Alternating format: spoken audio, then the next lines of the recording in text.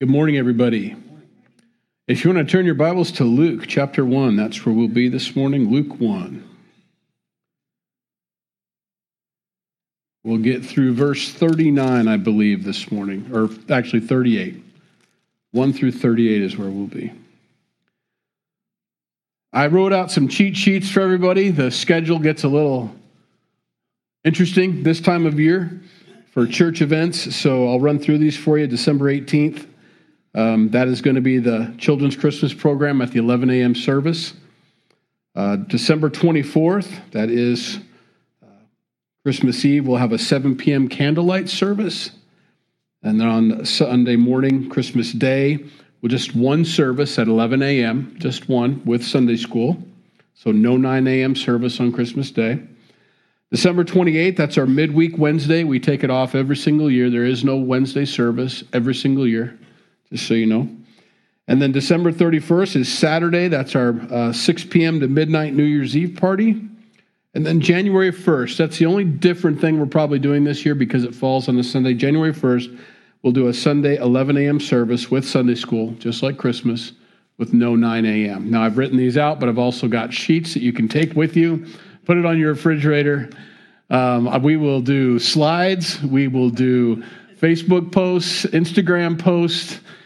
If you show up and we're not here, I have no sympathy, no empathy, sympathy, whatever. I'm kidding. I know it gets just a little strange for this time of year, but we're going to do our candlelight service like we always do.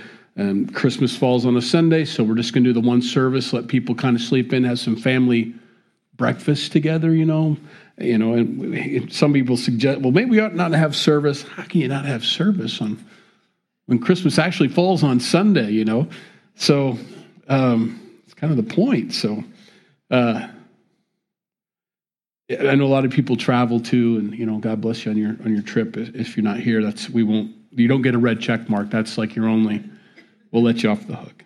All right. This morning in Luke, we'll be spending the next 4 weeks here. Luke 1 and 2, we'll get through these. We'll obviously cut it into quarters. So 1 through 37 today, or 38, what'd I say? 38. And we'll get at it here. Let's pray. Lord, we thank you for your word this morning. We thank you for the opportunity to begin to celebrate this season where we're just excited about your birth. We know this isn't the exact day of when you were born, but we don't need to get into all that. That isn't the point. The point is we're excited about your advent, when you did come, and we're celebrating the time when you were born and that you came for us, and to go over all these things that were written down and documented for us that we might know exactly and be certain, as Luke proclaims this morning, to be certain of the things that we've heard and of the things that we've read previously. So we thank you for that certainty. In Jesus' name, amen.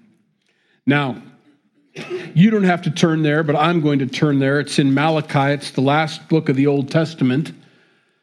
The last book of the Old Testament was written 400 years prior to Jesus' advent, to the beginning of him returning, of him showing up for the first time. That's what that means. The second coming of Jesus takes place in Revelation 19. The first appearing, though, is in Matthew, Mark, Luke, and John, and that's where the Gospels start and the New Testament starts and all that. So most of you know that, but some people don't. So I go over those things. Between Malachi and Matthew, between the Old Testament and the New Testament, is 400 years of God being silent. It was a very hard time for them. With that final chapter of Malachi, in chapter 4, beginning in verse 5, behold, this is the last word God spoke, okay? Behold, look, I will send you Elijah the prophet before the coming of the great and dreadful day of the Lord. And he will turn the hearts of the fathers to the children, and the hearts of the children to their fathers, lest I come and strike the earth with a curse. Now, that's the expectation. It's kind of a theme here today as we go through Luke. The expectation. It's kind of broad. We don't have a lot of details. We do know that Elijah is coming, though. So the expectation for the nation of Israel is they're looking for Elijah. They're waiting for him to show up right before Jesus comes, okay? Now, they don't know what we know. They don't know that Jesus is going to come twice. There's a reason he comes twice. Not only is it God's plan, but the nation of Israel rejects Jesus, his first coming, okay?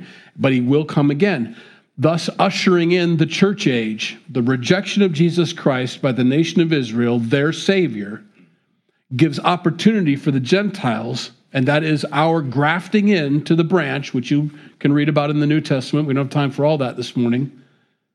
And then when that church age is done, when the time of the Gentiles is over, when that last Gentile gets saved, so to speak, because many get saved in the Great Tribulation, then that second advent begins to start. That final 7 years, that last, Daniel chapter 9, that last opportunity for Israel to receive their Messiah, Jesus Christ. And they will.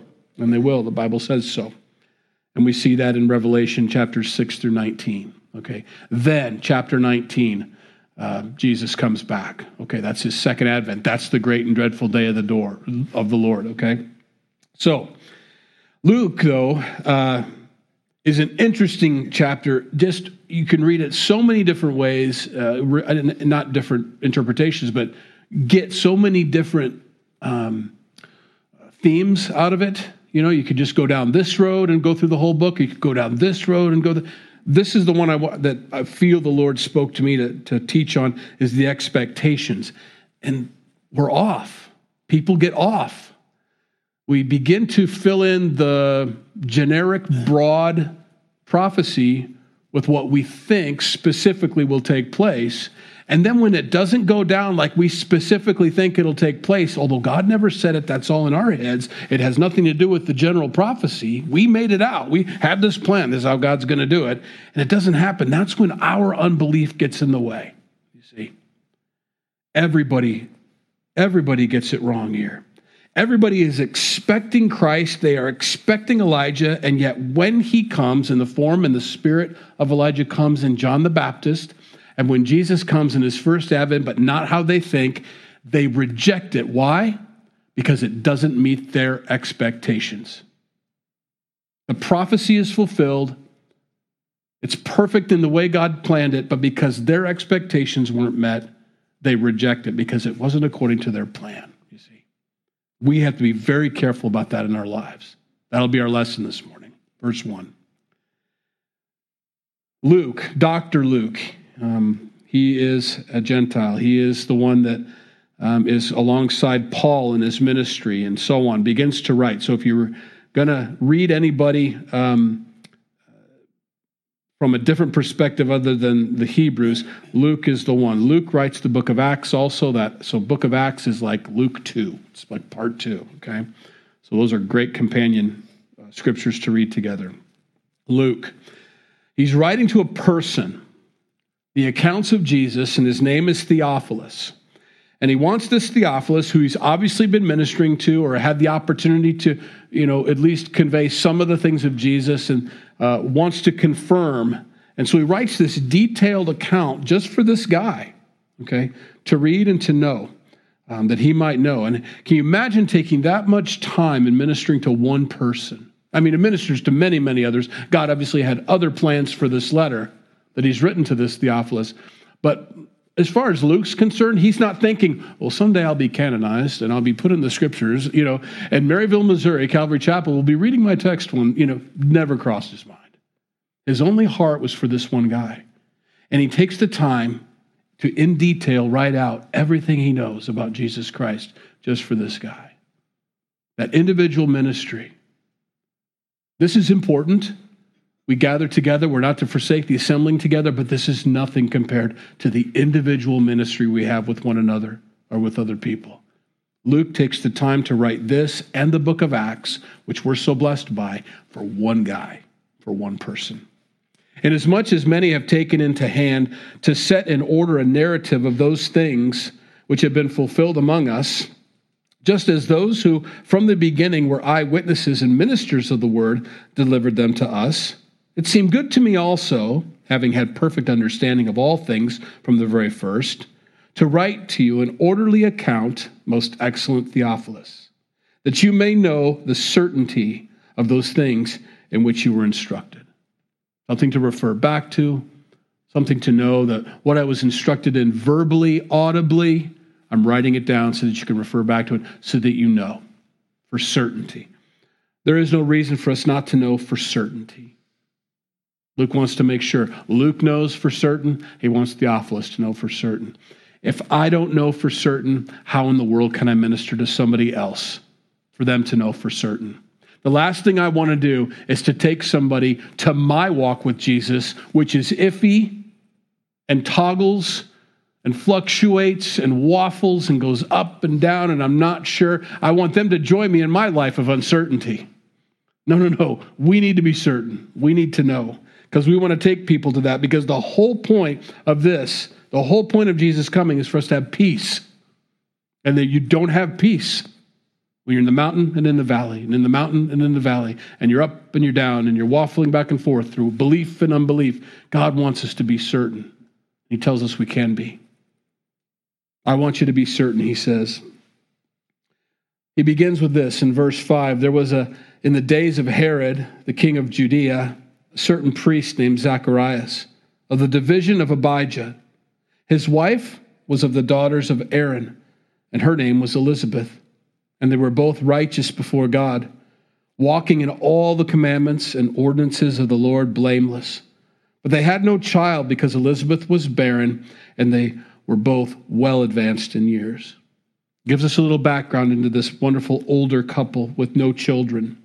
This older couple walked in the ways of the Lord perfectly. Now, does that mean they lived a perfect, sinless life? Of course not. But they followed the law perfectly. So when there was sin in their life, they handled it according to God's instructions. That's all God ever asks of us as new believers, as New Testament believers, as believers in Jesus Christ. Please know that. Does he expect you to walk a perfect life? He calls us to holiness. He wants us to be holy because he's holy. But he also has given us a provision for when we're not. We confess our sins. We make our requests known to God.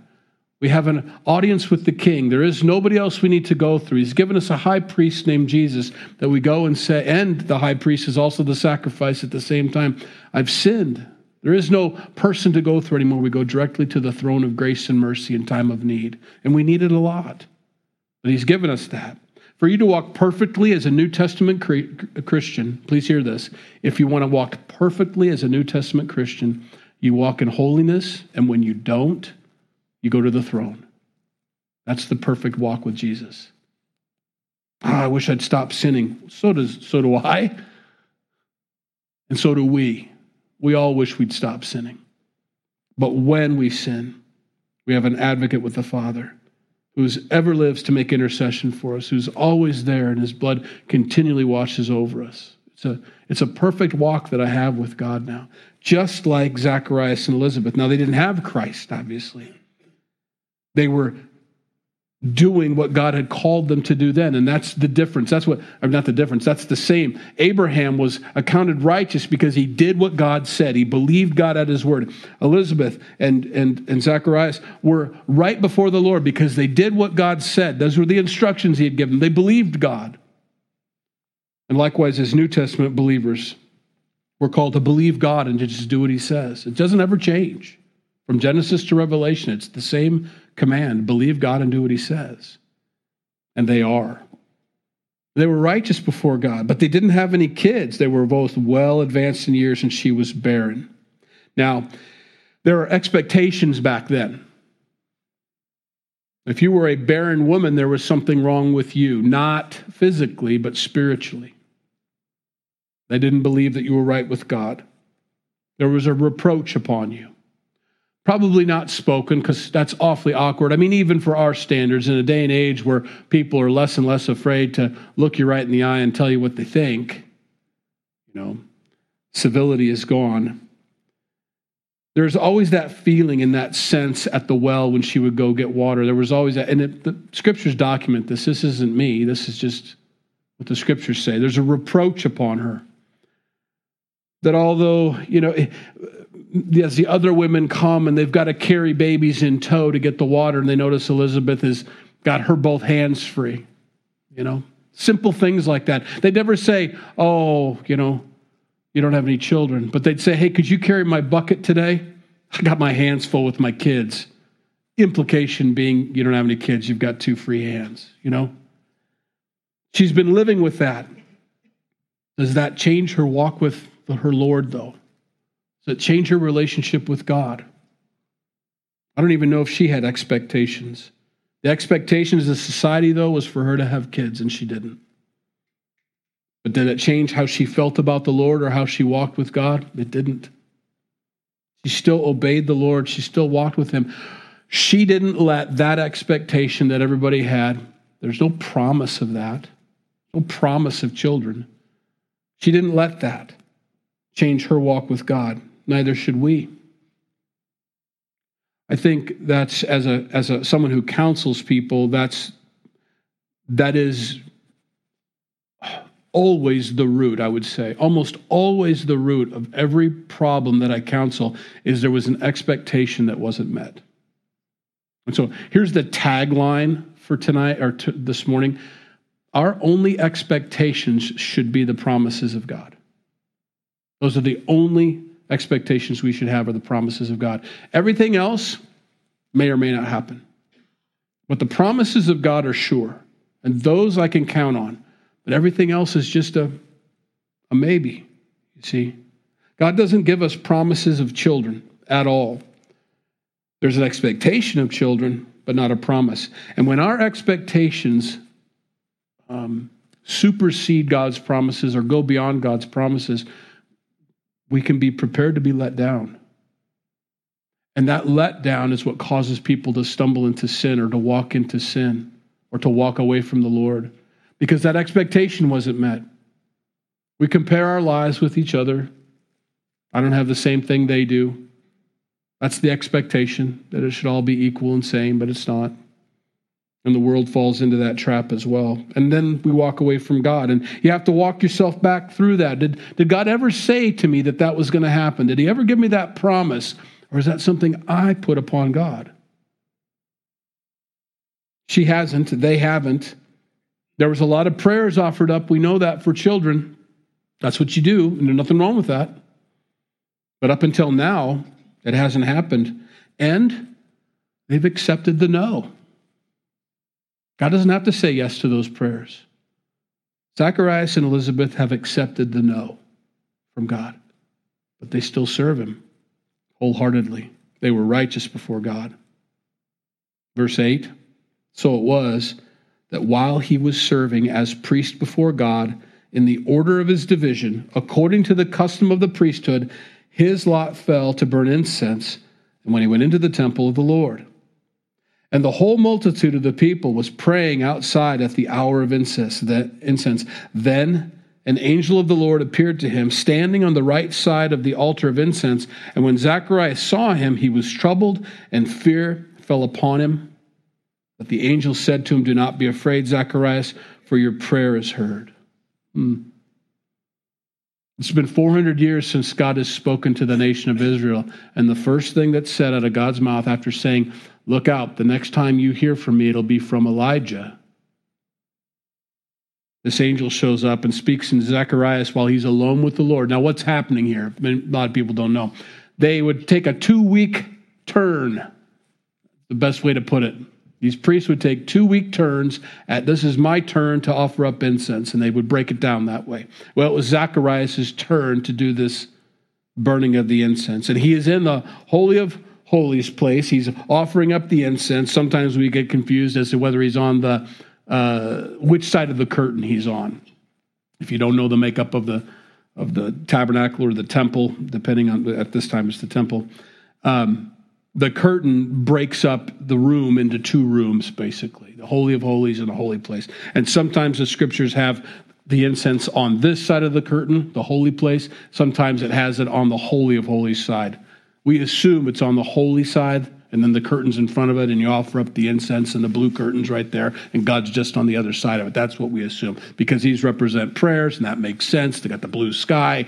You get the whole idea. Heaven, God's over there, and not... Okay. So he's burning incense. It's his turn. So he's in the holy side, we believe, and he is offering up these prayers for the nation of Israel. And this angel shows up and says, don't be afraid, because he was. Your prayer is heard. I'm here to give you a good word, not a bad word. Malachi wasn't such a great word, but Zacharias is getting a good word from the Lord. 400 years of silence. Now, the fact that he's serving, the fact that he had received a no from God as far as children goes, and he's still doing what he's called to be doing, is a testimony to him. You can see why God chooses this couple. God chooses people that he can say no to, and them not pout about it. God calls people that are doing his will, regardless of whether their expectations were met or not.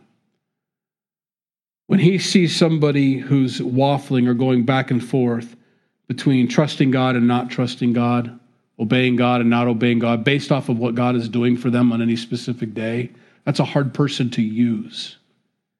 That's all of our hopes as believers, is to be used by God some way, to have him call upon us when it's time. Zacharias and Elizabeth have been faithful. I mean, boring faithful. Like, of course they're in the temple. Of course they love God. They don't speak anything ill of the Lord. They always have a word for us. They're always humble people, serving God, even in such an exalted position as being a priest, praying for the nation of Israel, pretty high up. Still humble. And so it's no wonder that God says, this is a good couple to use. I'm ready to do my thing now. Now, here's the thing. Bob, the other priest that was 2 weeks prior, might be just as good as Zacharias. I don't know his name. But he didn't get chosen because it wasn't time. And that needs to be okay with Bob. A lot of these people, and there's a priest that comes 2 weeks after Zacharias, and he didn't get chosen, and he might have been holy too. It's not like these are the only two that follow the Lord, but they didn't get chosen. Nobody needs to be upset by who gets picked and who doesn't get picked. We just need to be excited that God's at work. You see? That God's doing what he wants to do. Zacharias, when it was his turn, God said, I'm going to use you two. I mean, there's a huge thing taking place here. The advent of Elijah is going to take place right before Jesus Christ. It's been 400 years of silence, but he's also going to take care of a tiny, tiny little problem with a tiny, tiny little couple by giving them a baby that they've always wanted. A prayer that was just between them and the Lord. God's going to cover that too at the same time. He takes care of the huge, huge, huge things and the small things too. I was going to say kills two birds with one stone. That's not the term to use for this, is it? It's not appropriate. But he does handle two beautiful little problems and prayers, one big, one small, I guess, at the same time. And isn't that just like him? Their little prayer and their little acceptance of God's no makes them perfect candidates to be used in the humility that they carry with them wherever they go. Hey, you're going to have a baby. Your wife Elizabeth will bear you a son, and you shall call his name John. He's going to give him some specifics. You don't even have to get the baby name book out. Got it. It's John, not Elijah. He's going to explain that. And you will have joy and gladness, and many will rejoice at his birth, for he will be great in the sight of the Lord. He shall drink neither wine nor strong drink. I can't have his faculties, clouded. I need him to be a clear thinker. He will also be filled with the Holy Spirit, even from his mother's womb. And we're going to see that when Mary meets Elizabeth, right? The babe leapt within Elizabeth's womb. And he will turn many of the children of Israel to the Lord their God. That is the fulfillment. Now, this is where we can struggle sometimes with these prophecies. Back in Malachi, I read it to you, but we need to go over it a little bit. I'm going to send you the prophet Elijah before the great and coming, dreadful day of the Lord. Well, you kind of get the idea that he's going to come in Revelation 18, and then Revelation 19, Jesus shows up. That makes sense, and he does. He's one of the two witnesses, we believe. But he adds this, he's going to turn the hearts of the fathers to the children and the hearts of the children to their fathers. Now, he will do that during the Great Tribulation period too, but he's also just proclaimed that also through this John. And he will turn many of the children of Israel to the Lord their God. So when God says stuff in these prophecies, they're not necessarily chronological, or a one-time thing. This spirit of Elijah that's in John, and we're going to read that in many different places in the New Testament, is going to turn many people to God. That's the whole point.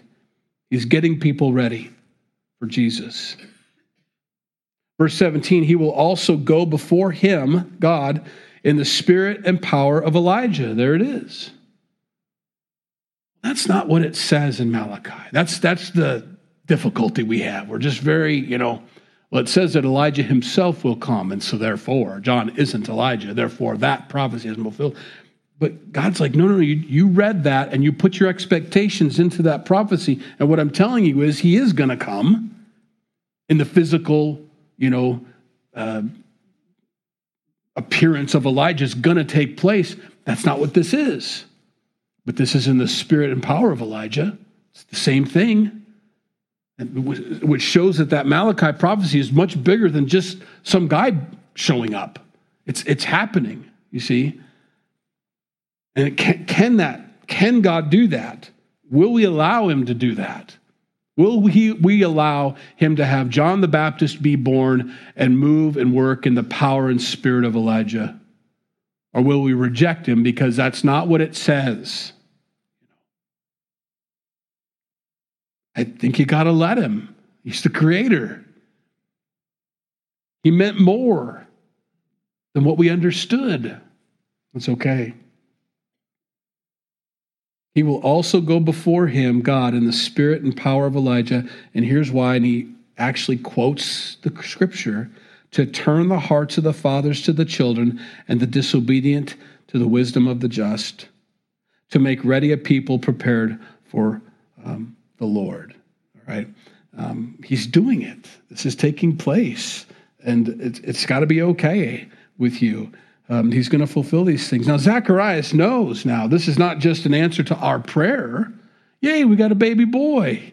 No, you got the baby boy, of all baby boys. That's amazing. Nobody expected Jesus. So, of course, Jesus is the baby boy, but to have, good for you, Mary. But as far as expectations of a man being born for the sake of the coming king, that's a pretty good baby to have. So not only am I going to answer your prayer with giving you a child, I'm also going to give you the child that we've been waiting for from the last time I spoke in Malachi. When God fulfills our prayers, if we can accept his no's, what an amazing thing when we just let him. I think of Isaac and poor Hagar and poor Ishmael, but they paled in comparison to what God had promised and wanted to do. What Abraham and Sarah, or Abram and Sarai, did in their own strength paled in comparison to what God wanted to bring into their lives. And it's such a good lesson for all of us, to just let God bring into our lives what he wants and not force it and not try to make it happen. Elizabeth and Zacharias were content with the no or the wait or whatever word they did or didn't get from the Lord. And God shows up and gives them a baby like they never thought they'd have. I think I've said this before, and I've heard it. I'm not coining the phrase, but that sorrow in our lives digs the trench or digs the path for joy. And the deeper the trench and the harder the sorrow, the more joy that comes into your life. So you've been waiting for decades for a baby to the point where you can't have any. And everybody just kind of looks at you and says, oh, poor Elizabeth. And then you say, I'm pregnant and I've got a new baby boy coming. The joy is so much more than if it had been answered the year the first prayer had been offered, you know? It took decades of sorrow, decades of mourning, decades of difficulty, and what she describes as reproach upon her life, feeling the stares and the innuendo behind every comment, you know, the subtleties of everybody's glance at every party or every family get-together, you know. To say, I've got that baby I've been praying for. What? The joy that floods her life. It's hard to know that during the time of sorrow, during the time of difficulty. It's hard to, and I don't know that you do or need to, accept it, enjoy it, and boy, oh God, I hope you bring me more sorrow to dig a deeper trench for joy. I don't know that we need to feel all that, but what we do need to do in those sorrowful times is to be like Elizabeth and trust God. To let him do whatever he wants to do with our lives. And if that's what he wants to bring into my life, I'll accept that, God. I'm not mad at you. It doesn't cause me to not worship. It causes me to draw closer. And I trust you. I trust you. She did. And God brings in a beautiful joy into her life. This is him. Now, poor Zacharias. Verse 18. And I don't say that. He gets what he gets. And Zacharias said to the angel, how shall I know this? That's his problem. If he had said what Mary's about to say, and we'll read that here in a minute. Mary says, how can this happen? That's different from how shall I know this? What he means is, how should I believe you?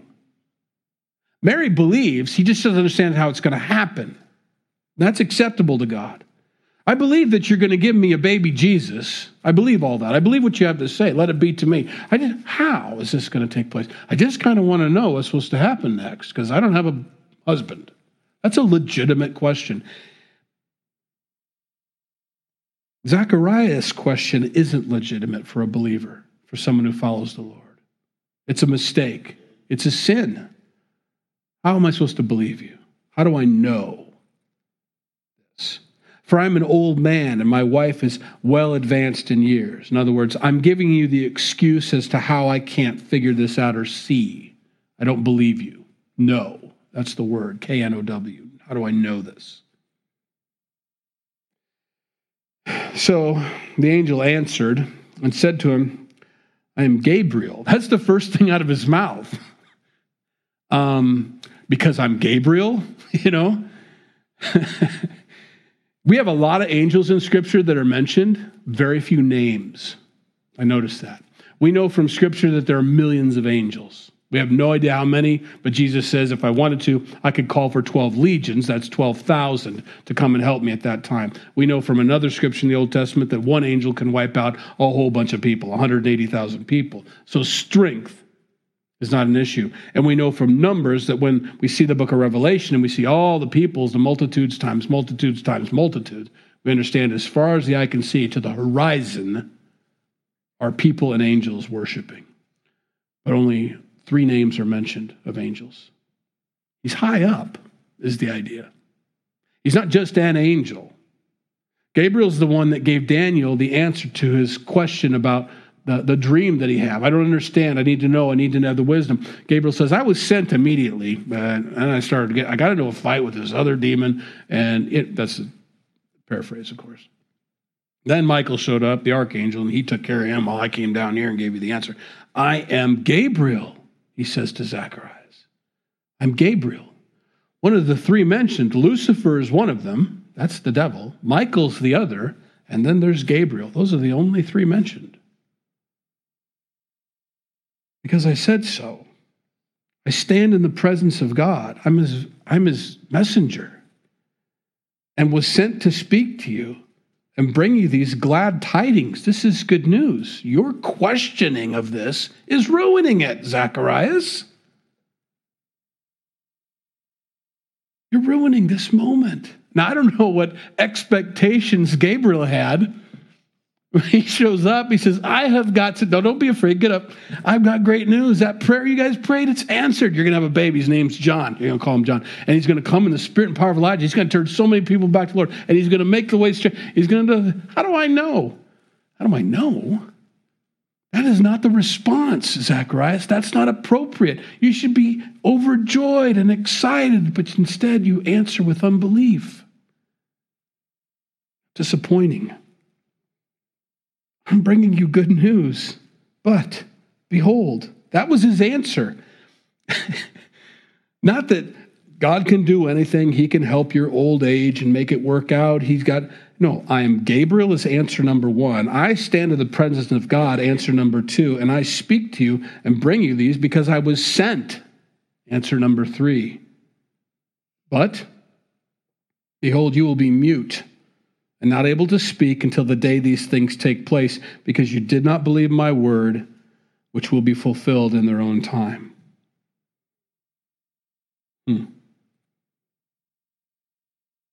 Zacharias' expectation of how God was going to answer his original prayer for his baby wasn't met, and then didn't believe the answer when it came, didn't accept it. And it puts a cloud over his ability to thoroughly enjoy what God is going to do in his life, because there's a greater good. First of all, I want to bless Elizabeth. I also want to bless the nation of Israel. I want to bless the world. But you're not going to be able to talk. I'm going to keep your mouth closed while this unfolds here, at least at the start, until the baby's born. So for 9 months, you're going to get to think about this. Now, that seems to be an audible that Gabriel calls. I don't know if you know what an audible is, but I don't know that he got instructions to do that, but he can. It's okay. No, because I'm Gabriel, because I stand in the presence of the Lord, and because this was glad tidings. Now you don't get to speak for 9 months, Because his expectations were different. We need to learn to just accept things that God brings into our life. My day, in our prayer that Jesus gave us as an example to pray, give us this day our daily bread. The whole idea was we need to focus on today, right? And not tomorrow or the next day. God will take care of us then. Those are the things. I want you to be concerned about today. Now, there are promises of God that refer to the future, but until he brings those to pass, my concern is for today. And whatever God brings in my life today, that's exactly what I need to do. And I'd say deal with, but that gives like it's a problem or a difficulty. But I just walk in the things of the day. If I can wake up and learn to wake up with less expectations about how the day is supposed to go compared to other people or compared to my own ideas, I'm so much better off if I just walk with the Lord and let him bring into my life what he brings into my life and be in the moment with everybody that's in front of me and trust God at that moment every single day. So much better. Verse 21, and the people waited for Zacharias and marveled that he lingered so long in the temple. So he's taking longer than he should. More expectations. Isn't that funny? I mean, it's constant. How long is this sermon going to be? The expectation is you think I'm going to be done at 10:15 because that's when I normally am. Guess what? Your expectations aren't going to be met. Or they might get done early too. Or we can just sit and enjoy what God wants to teach us this morning and tune in and focus and learn. It's no accident that this is coming up this morning in your life.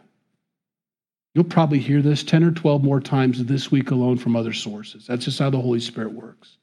You'll hear it at work. You'll hear it from a friend. You'll hear it on the radio. You'll see it on a sign. Expectations. It'll just keep popping up. It's like when you buy that red minivan. It's new to you. And you've never seen another one like it until you start driving it. And you're like, oh my gosh, there's 27 of them in the Walmart parking lot. Which one's mine? Kind of thing.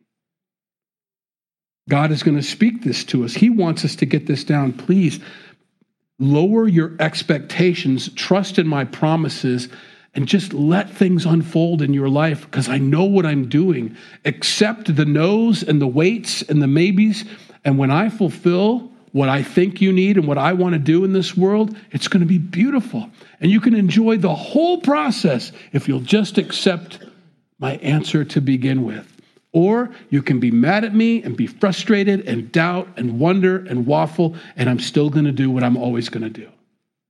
It's my choice. He lingered a long time, and they marveled at that. He's in there a long time. We should be home by now. I've got something on the fire, kind of thing. But when he came out, he could not speak to them. That was unexpected as well.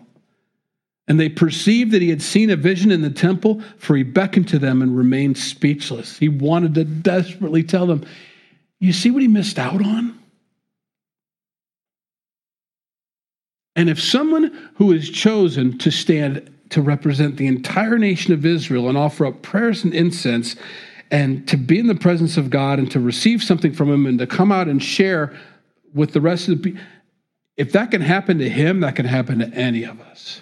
None of us are above this. He could have come out and said, the silence is broken.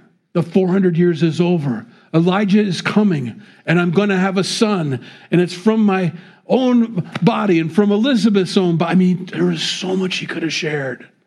But instead, all he could do is, beckon. So it was, as soon as the days of his service were completed, that he departed to his own house. Now, after those days, his wife Elizabeth conceived, and she hid herself 5 months, saying, thus the Lord has dealt with me in the days when he looked on me to take away my reproach among the people. There it is. So much is covered here, and I won't spend a lot of time on it, but I want you to notice this. As soon as his days were done serving, he went to be with his wife for many days, and the scripture makes sure to document that it was after that time that he was back with his wife, that she had the baby. You know why he does that? You know why he has to do that? Because the assumption is made that while he was serving, she was off doing something with somebody else. And because he couldn't give her children, he's got to cover all the bases, cover all those scrutinies that'll come up. Oh, you're pregnant. Wasn't Zacharias at the temple? He's got to cover all those. No, it came after he came home. Everything was functioning like it was supposed to function. We won't go into great detail. God gave them the full joy of the experience from beginning to end, all of it. All of it is by God's design. Elizabeth, Zacharias, and then she went and hid herself for 5 months. Now, why did she do that? Anybody that's ever had a miscarriage knows why she did that. She's afraid to tell. Why 5 months? I want to make sure. I don't want to get my hopes up. I don't want to, who knows? But there's a reason she hid herself for 5 months. It wasn't by the direction of God. He never said, now be sure don't tell anybody about this. No. He was supposed to be able to come out of the temple and immediately share that. This is just showing the humanity of these two people. And God's promise is still coming to pass in the middle of their humanity. Thus the Lord has dealt with me in the days when he looked upon me to take away my reproach among the people. Can you imagine showing up? She's hid herself for 5 months. She's an old woman, and she says up, and she's got the baby bump of all baby bumps. Elizabeth. She's like, boom, mic drop. I love it.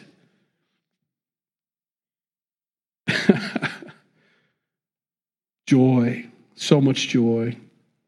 The expectation of the people that she should have had children, the expectation of the people that she can't have children, and God blows away through all those expectations.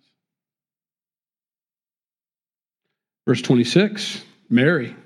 Now, in the 6th month, the angel of Gabriel was sent by God to a city of Galilee named Nazareth, to a virgin betrothed to a man whose name was Joseph of the house of David. Now, betrothed, of course, means that they're going to be married in a year, but they are as good as married. If they wanted to get out of the betrothal, they'd have to write a letter of divorce So they are, except for the physical contact, they are together. Okay. And having come in, the angel said to her, "Rejoice, highly favored one, the Lord is with you. Blessed are you among women." But when she saw him, she was troubled at his saying and considered what manner of greeting this was. Then the angel said to her, "Do not be afraid, Mary, for you have found favor with God. Behold, you will conceive in your womb and bring forth a son, and shall call his name Jesus." You don't need a baby name book either. "He will be great and will be called the Son of the Highest, and the Lord God will give him the throne of his father David, and he will reign forever over the house of Jacob forever, and of his kingdom there will be no end." Now, isn't it appropriate that last week we did Psalm 89? Psalm 89 was where the psalmist is saying, how can these promises that are meant for David come to pass? David is gone. We're in captivity. No one's on the throne. What do you mean that David's throne will be forever? And the next thing we hear is that this Jesus is going to be the king that they've all been waiting for. He is the answer to Psalm 89. Perfect timing. There was a promise that God made to the nation of Israel about the king of David. There was an expectation by the psalmist that wasn't met. Be really, really careful of that, don't we? We're no different than any of these great saints of the Bible. Our expectations can almost ruin the beautiful promises of God. It won't stop them from coming to pass, but it can ruin our enjoyment, our joy, our peace. If I can accept his promises and not have these expectations and plan out the details.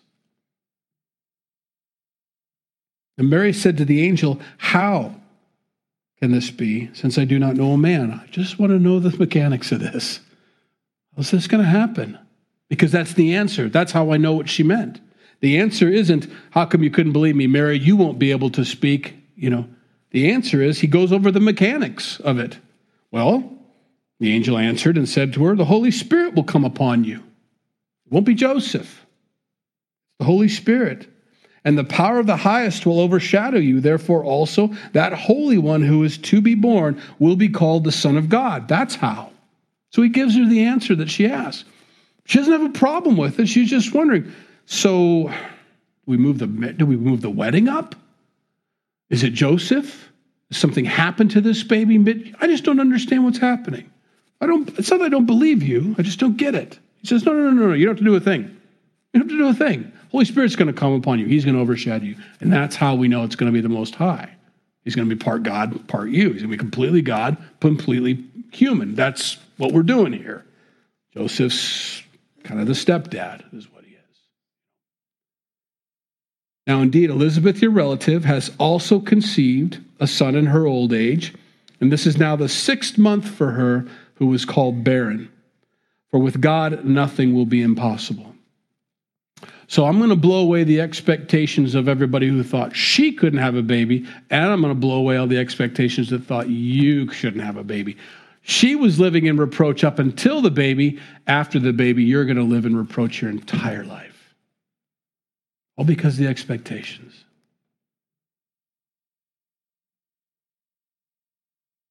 That's the hardest part for me. What great news between her and God, but what horrible news between Mary and the rest of the world. Because what Mary is saying yes to is everything and every expectation and every hope that everybody in the world, all of her family had for her, is all going to go down the drain as soon as they find out she's pregnant before she's married. And she's going to try to explain to him that this is the Most High and that God overshadowed her and the Holy Spirit and the angel came, and they're not going to believe her. She's accepting in this not a promise that's been waited upon like Elizabeth, whose reproach was her entire life also, but only in the end did she receive joy. Mary is saying all the joy and the excitement of my up-and-coming marriage and my future children is all going to be all lost. She's actually opting, she's choosing to bring sorrow into her life, to let that trench be made. She's going to thoroughly enjoy Jesus for 33 years anyway, till she watches her son die on the cross. But she's also accepting the reproach of everybody. So Mary says, "Behold, the maidservant of the Lord. Let it be to me according to your word." And the angel departed from her. What a wonderful young lady. That's why God chose her. Because she'd say yes. She's always been the maidservant of the Lord. She always has been. And that's not going to change, even though he's asking her to take on a very difficult, if not impossible for most people, task. She's going to say, "You bet. Let it be. I love you more than this world. Always have, God. I always have." I'm excited for this season. There's so much to learn. There's so much to be thankful for. There's so much to rejoice in. There's so much for me to be better by the end of this Christmas season. Be a better version of JD at the end of this. I hope we all aspire to that, to receive everything God has for us this season. To not go about it like it's 2020, 2019, 2018, 2017. But this is going to be a different year for us. We're going to be better. We're going to know Christ more. We're going to understand him better. We're going to understand the birth better. Christmas is going to have deeper meaning, all of it. Because we're going to let it unfold. We're going to let the relatives come into our lives. We're going to let people leave our lives. We're going to let God do whatever he wants us to do in our lives. And we're going to receive it with gladness, like JC prayed to begin with. We're going to enjoy the whole process. We're going to have peace in it and peace through it and peace after it. Because God brings peace if we trust him. Let's pray. Lord, we thank you for your word. We thank you for these beautiful ladies in the scriptures here. We thank you for Elizabeth. We thank you for Mary and their example to us. God, we want to be that kind of faithful son or daughter of yours. Regardless of our expectations, we pray that those would go away, but that we would earnestly hope for your promises and wait for your promises and be content wherever you have us and whatever you bring us each day. I pray that you bless this season, this time that we've decided to set apart for you and for your birth. I pray that we keep this in our mind and in our hearts the whole time as we move through these next 4 weeks and beyond, but these next 4 weeks as we gear up for this beautiful celebration of your advent, God. I just pray that it's a wonderful, deep time with you. Help us to share it with other people. Help us to keep our eyes wide open for anything. I have no expectations, Lord. I just want to keep my eyes open to everybody that may come into my path and to minister to everybody by your Spirit. In Jesus' name we pray. Amen. If you need prayer before you go, glad to pray with you. Otherwise, have a good rest of the week.